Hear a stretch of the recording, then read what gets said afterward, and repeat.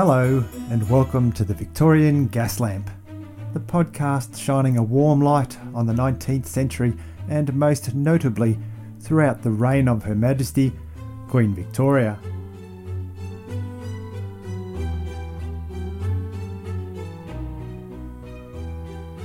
Episode 46, The King of Men.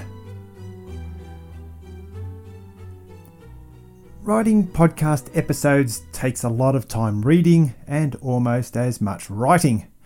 I think by now those of you that have listened to a few episodes have realised I like making a story out of whatever I'm writing.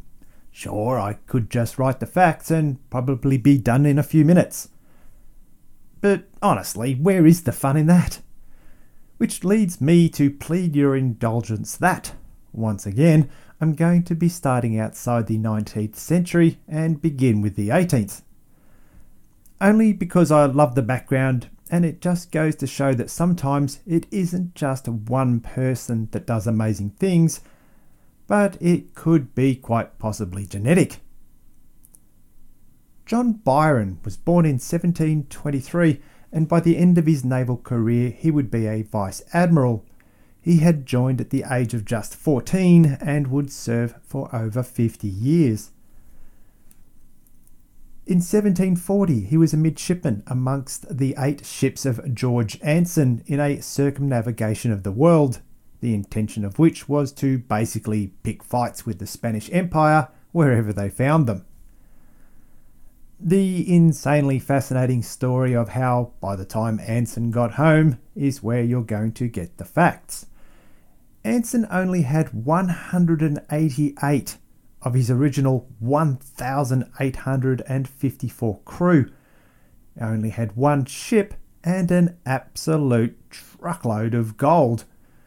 In the time he was away, he made £700 in wages, but he made $91,000 from the gold, setting him up for life and the peerage that came later on. Even the lowliest seaman made 20 years' pay in his bonus from, well, actually surviving. But John was on one of these ships, the HMS Wagner, and that was wrecked off the coast of Chile. Making their way in a lifeboat up the coast, they met some Spanish who treated them well, and eventually they managed to get a French ship back to England. Trust me, I've condensed a Netflix series right there. It'd be amazing. John Byron was a titled man, which would have helped his promotions, I'm sure. He was, after all, the 5th Baron Byron. He would later go on to become a governor of Newfoundland, and as a commodore, he would eventually circumnavigate the world with his own fleet. He also married his first cousin, Sophia, and their oldest son was also John. And where John Sr. was known as Foul-Weather Jack because of his misfortune with weather on the high seas, Jack Jr., soon to be the 6th Baron Byron, was known as Mad Jack. Ominous, I know. Now, Captain John Mad Jack Byron had been born in 1757 and was dead by 34. He had joined the Coldstream Guards and fought in the American Revolution. And back home, he began an affair with Amelia Osborne right up until they were caught in bed by one of her husband's servants. And I think we can all agree that's got to be awkward. Amelia's husband, the 5th Duke of Leeds, filed for adultery and got the divorce. And the next year, John Jr., Mad Jack, married Amelia. At the time of their wedding, Amelia's divorce was only weeks old and she was 8 months pregnant. Amelia and John went on to have 3 children, but only his daughter Augusta survived to adulthood, and while we're on the sad stuff, Amelia died in 1784. Mad Jack then married Catherine Gordon, who was a rich woman from Aberdeenshire, in 1785. Yes, I agree, some people do move on pretty fast. Now, they had 1 son, George Gordon Byron, who was born on the 22nd of January 1788, which is almost a birthday for him, coming up by the time this podcast drops. Amelia chose the name after her father George, who was a direct descendant of James I of England, or James VI if you're in Scotland. At this point, Jack Jr. was basically spending all of his wife's money and then flew the coop, abandoning this family, and he went to France and lived with his sister. And in France, he partied like George IV later would, blowing his money on parties, the theatre, and of course courtesans. He died, it seems from tuberculosis, in 1798 when his son was 10. And it was his son in the obituary that he wrote who called his father Mad Jack. Thus the name had stuck. Because it is the son, George Gordon Byron, aka Lord Byron, who we're here to talk about. Come on, you know that was interesting. Plus, Netflix series. Lord Byron and his mother had what could be called a confrontational relationship. Catherine would spoil George, or else swing towards being stubborn in her rules. She also drank a lot and had put on a lot of weight. George was revolted by her drinking and would mock her, and when Catherine tried to catch him to punish the boy, he would simply run away, knowing that she couldn't catch him. George had been born with a deformed right foot, and once in a fit of pique, his mother once referred to him as a lame brat. Ouch. George started his schooling at Aberdeen Grammar School, but then when he was 10, his mother moved back to Dulwich in England. His education there was erratic, as his mother would pull him out and then she'd let him go back. So it might come as no surprise that he had a lack of self-discipline and neglected his studies. He was a boy who followed his feelings, is probably the best way I could describe him. George was known to go crazy when exercising and push too hard, possibly as a compensation for having a deformed foot. George personally described himself as passionate, and it extended beyond the sports field. While at school, he fell in love with one Mary Chatworth, and it was because of her that in 1803 he refused to return to school. In his later memoirs, George would describe Mary as the woman that awakened his, quote, adult sexual feelings. And just for the record, he was 16 at the time, in case you're curious, so it's kind of not that weird. Nothing really came from it though, as he did return to school the next year. This time, school was a better experience for George, and he settled down somewhat, and he made some friendships that would last far beyond his academic years.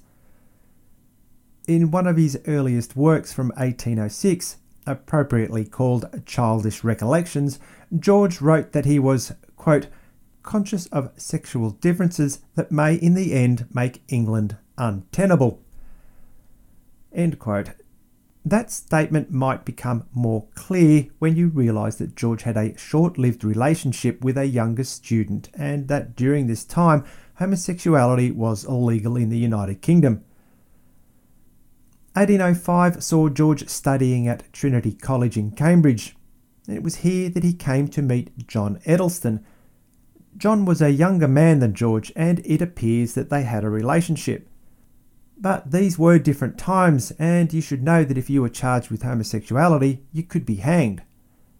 George later described John thus: his voice first attracted my attention, his countenance fixed it, and his manners attached me to him forever.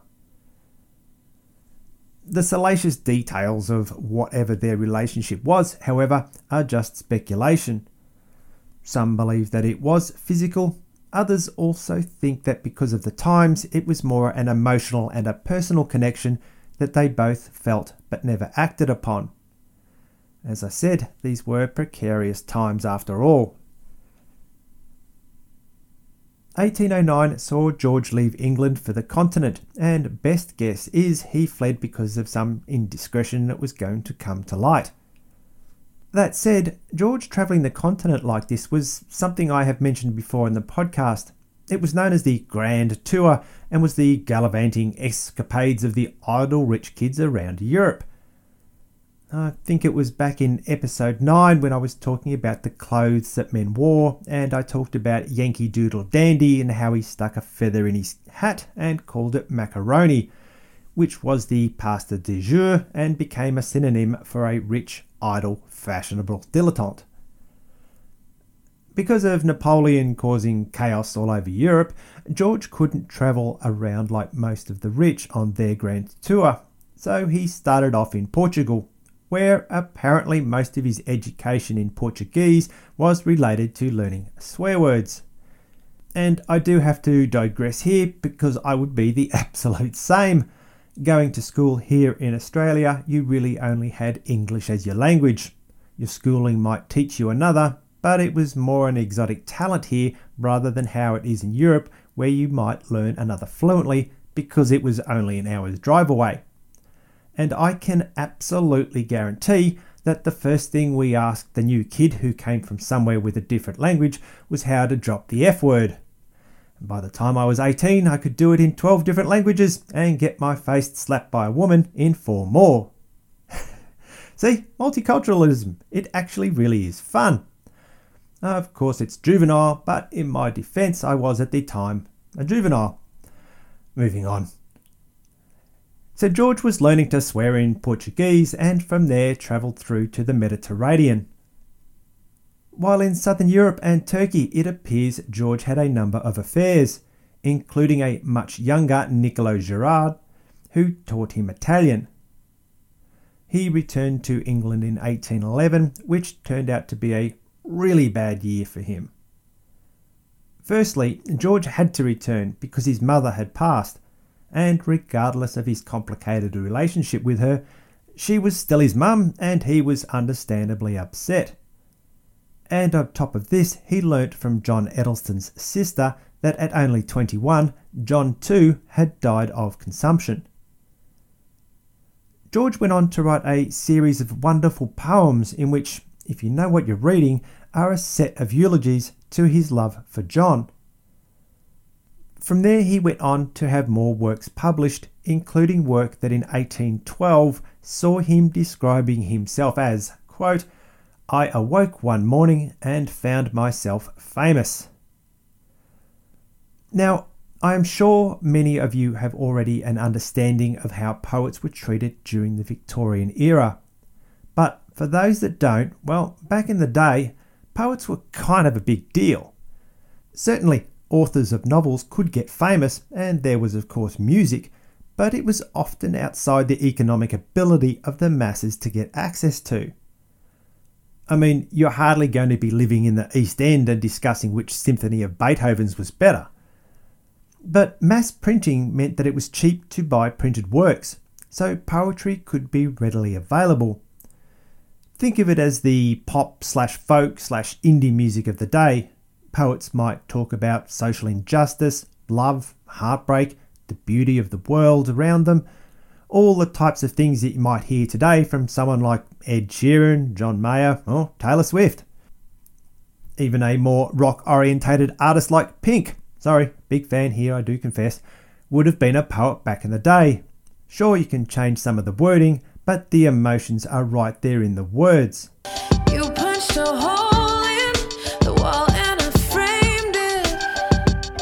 I wish I could feel things like you. Everyone's chasing that holy feeling. And if we don't stay late, we'll blow out. And I have to give myself credit right there for putting Pink into a Victorian history podcast. Well done me. But getting back on track, poets were often well known and lauded amongst the public. Well, the public that could read anyway. But that said, people would memorise poems and recite them to their friends, kind of like everyone knowing the lyrics to a song. Hey, you took your entertainment where you could find it, and there were no mobile phones. Good times. So Lord Byron was kind of a big deal at this point. He was really hitting his straps creatively, and over the next few years wrote some of his best work. He was being invited to parties, asked to join exclusive clubs, and hanging out in the best salons. And it was at this time in 1812 that he began an affair with one Lady Caroline Lamb. And it was Lady Caroline that in history now famously called him, quote, mad, bad, and dangerous to know, end quote. The affair lasted only a few months and then he broke it off. By now it had become common knowledge that had been going on, and her husband William Lamb took her off to Ireland for a time. Lord Byron and Lady Caroline continued to correspond during this time, but when she returned to England in 1813, he made it clear that they weren't going to be together again. Lady Caroline continued trying more and more publicly to reconcile with George until things got to the point at a dinner party held in honour of the Duke of Wellington. It was here that George publicly insulted her, whereupon Lady Caroline smashed a wine glass and slashed her wrists. It appears that this was more for the attention rather than any serious intention of self-harm, but I'm sure, as you can imagine, the scandalous news this created amongst the social set of the time. Lord Byron later referred to this act of Lady Caroline as performing the dagger scene from Macbeth. A little harsh. But Lady Caroline was a writer of some note during this time as well, and both of their published works during this time make clear, if you know the history behind it all, that they are referring to each other. I think the married Lambs probably deserve a podcast all of their own, as it makes this episode overly complicated to go into all the details. I'll do that another time, but for the sake of trivia, Lady Caroline's husband William would go on to be Prime Minister, preceded by the Earl Grey and succeeded by the Duke of Wellington. So there's some impressive people right there. Caroline's husband William was the 2nd Viscount Melbourne, and it is for him that my hometown is named. So there you go.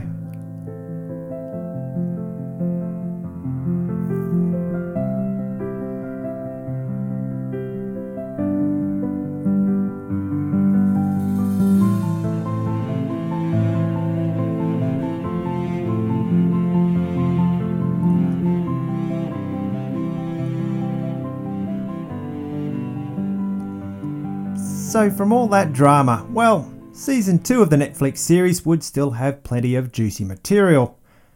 Because as we get into the year 1813, Lord Byron was looking at marriage with the hopefully soon to be rich because of her uncle, Annabella Milbank.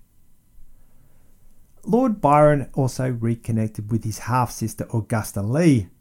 You might remember her from Season 1 of the show as the only surviving daughter from his father's marriage to Amelia. And according to gossip of the time, they reconnected in the biblical sense, as Augusta had a daughter, Medora, in 1814. With rumours like that and mounting debts, Lord Byron did marry Annabella and they had a daughter, Ada, in 1815. But his personal life was an absolute train wreck by this point. Married to a woman because of money, obsessed with his half-sister Augusta, and also carrying on an affair with other women, most notably actress Charlotte Marden, Lord Byron had his wife filing for separation in 1816, saying that he was insane. Under so much pressure, he fled England, and he would never return. And for more trivia, well, his daughter Ada would go on to marry William King, who would later be made Earl, and her title made her Countess of Lovelace. All titles aside, Ada was a capital B brilliant mathematician. She's credited as creating the first algorithm, and thus is seen as the first computer programmer. So keep that one in your pocket for next time that you have to impress someone with weird knowledge. Okay, fine, I will move on. Lord Byron headed off to the continent and travelled through Belgium. By 1816, he was staying at Lake Geneva, and it was here that he made friends with Percy Shelley and Mary Godwin. Mary would go on to marry Shelley, but for the moment they were, as we call it now, in a relationship. Mary's stepsister was also there. her name was Claire Claremont, and she was a woman that Byron had had an affair with back in London.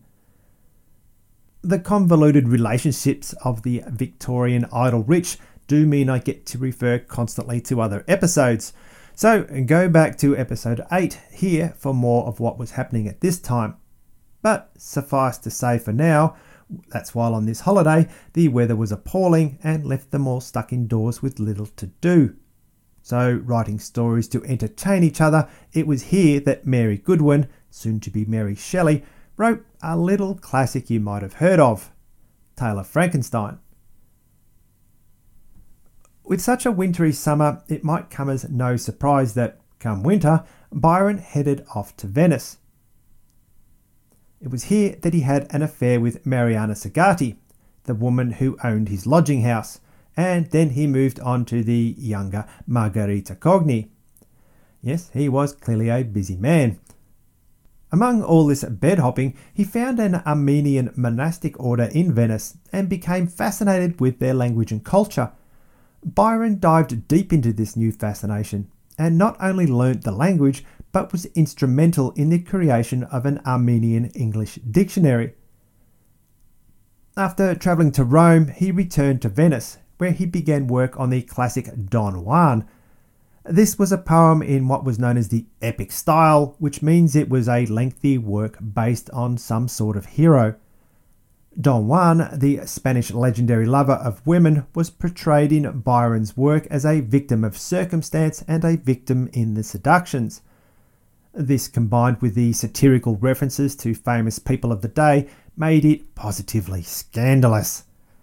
I mean, he even dedicated the work to Britain's poet laureate, Robert Southey, who was an artistic rifle.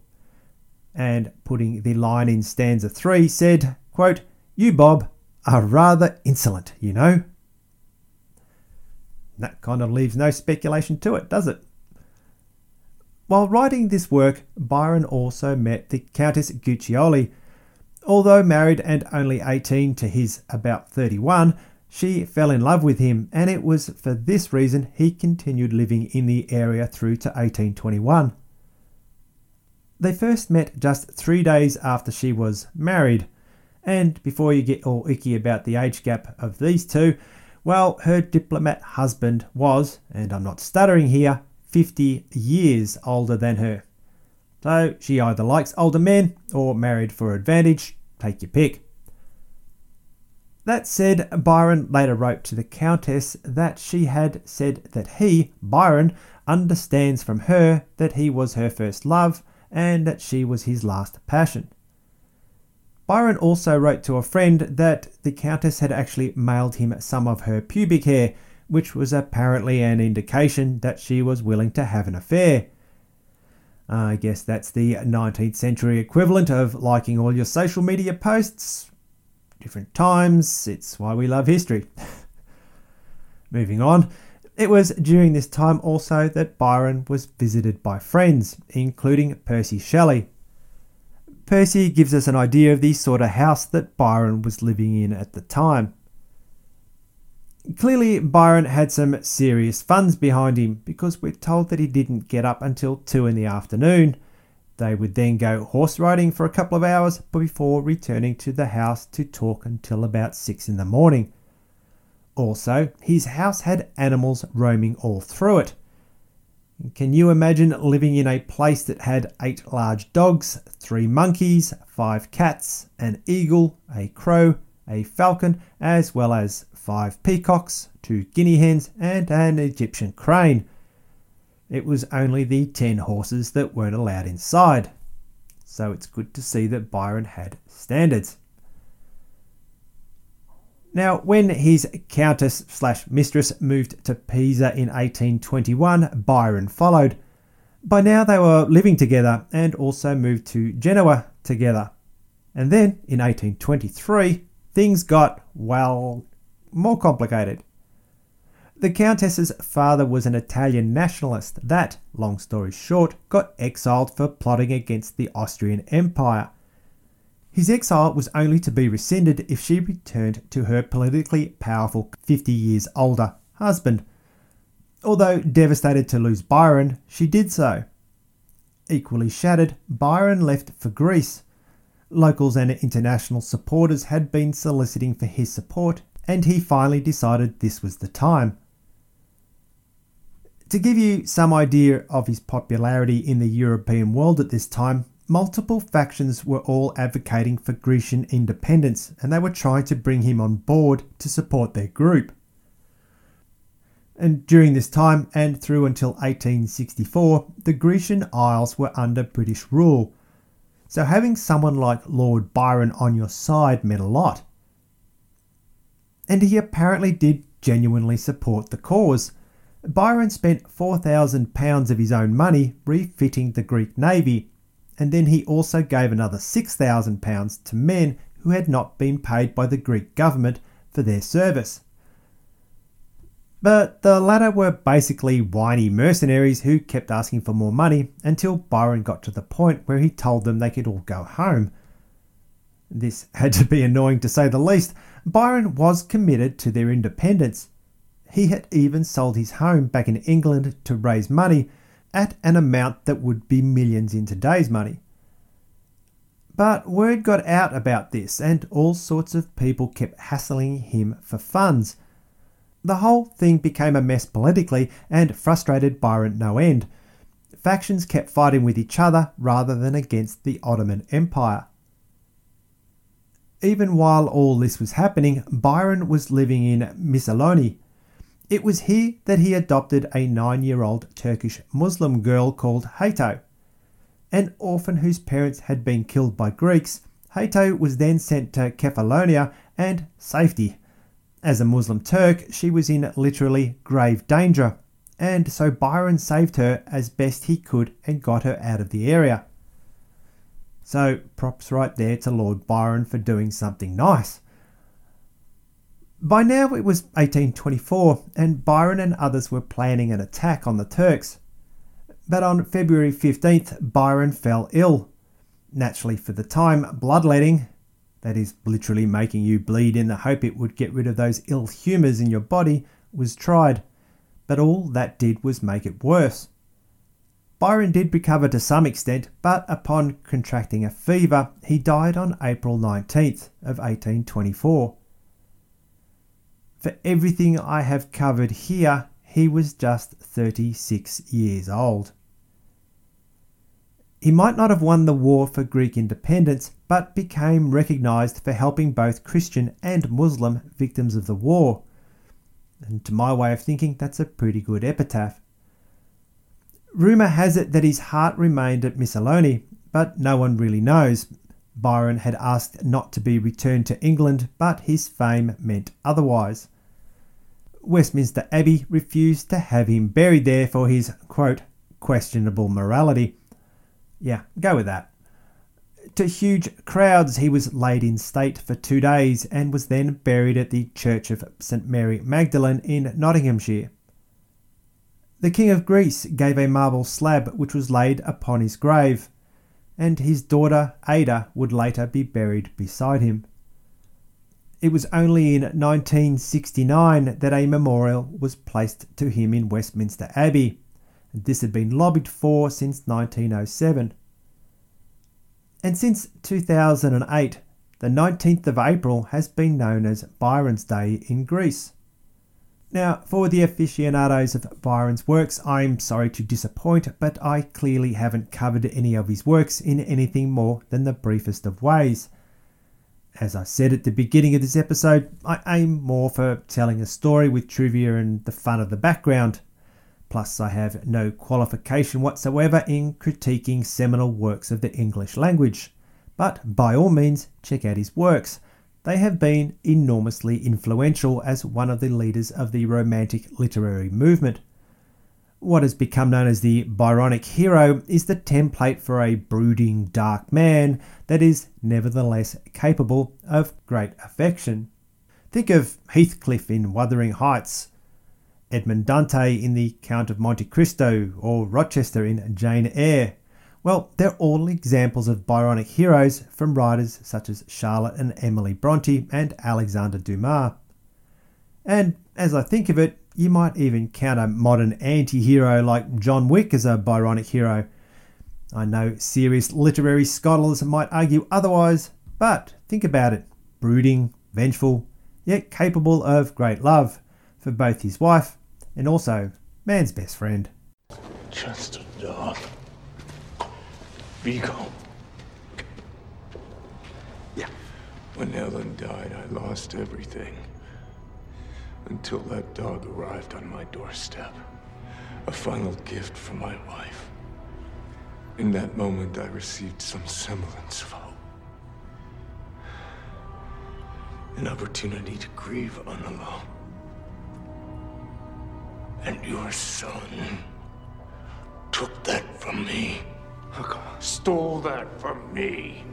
Killed that from me! People keep asking if I'm back, and I haven't really had an answer. But now, yeah, I'm thinking I'm back. So I'm crowing right now because I got Pink and John Wick into a Victorian era podcast. Anyway, you could say that Byron was responsible for creating that literary bad boy that girls can't help but love. After all, Byron himself was mad, bad and dangerous to know. And on a final note, I'm on record about the complicated state of relationships during this time, which I guess isn't really different to what might be happening these days that we just don't know about. The Countess, that was his last passion, would go on to lead a long life, dying at the age of 72 in 1873. At a party in Paris in the 1860s, she met the friend of the American ambassador's wife, who had asked her about being someone who had known the legendary Lord Byron. He had been the king of poets, she had heard. The Countess replied, all those years later, that he was the king of men. But as a last thought to leave you with, of all those poems that George wrote about John, none indicated to whom they were written to. But in 1974, another work was discovered. It was the only one he wrote that used a masculine gender, talking of the beloved boy. John Edelston's name was written 3 times across the top of the work. And here endeth the episode.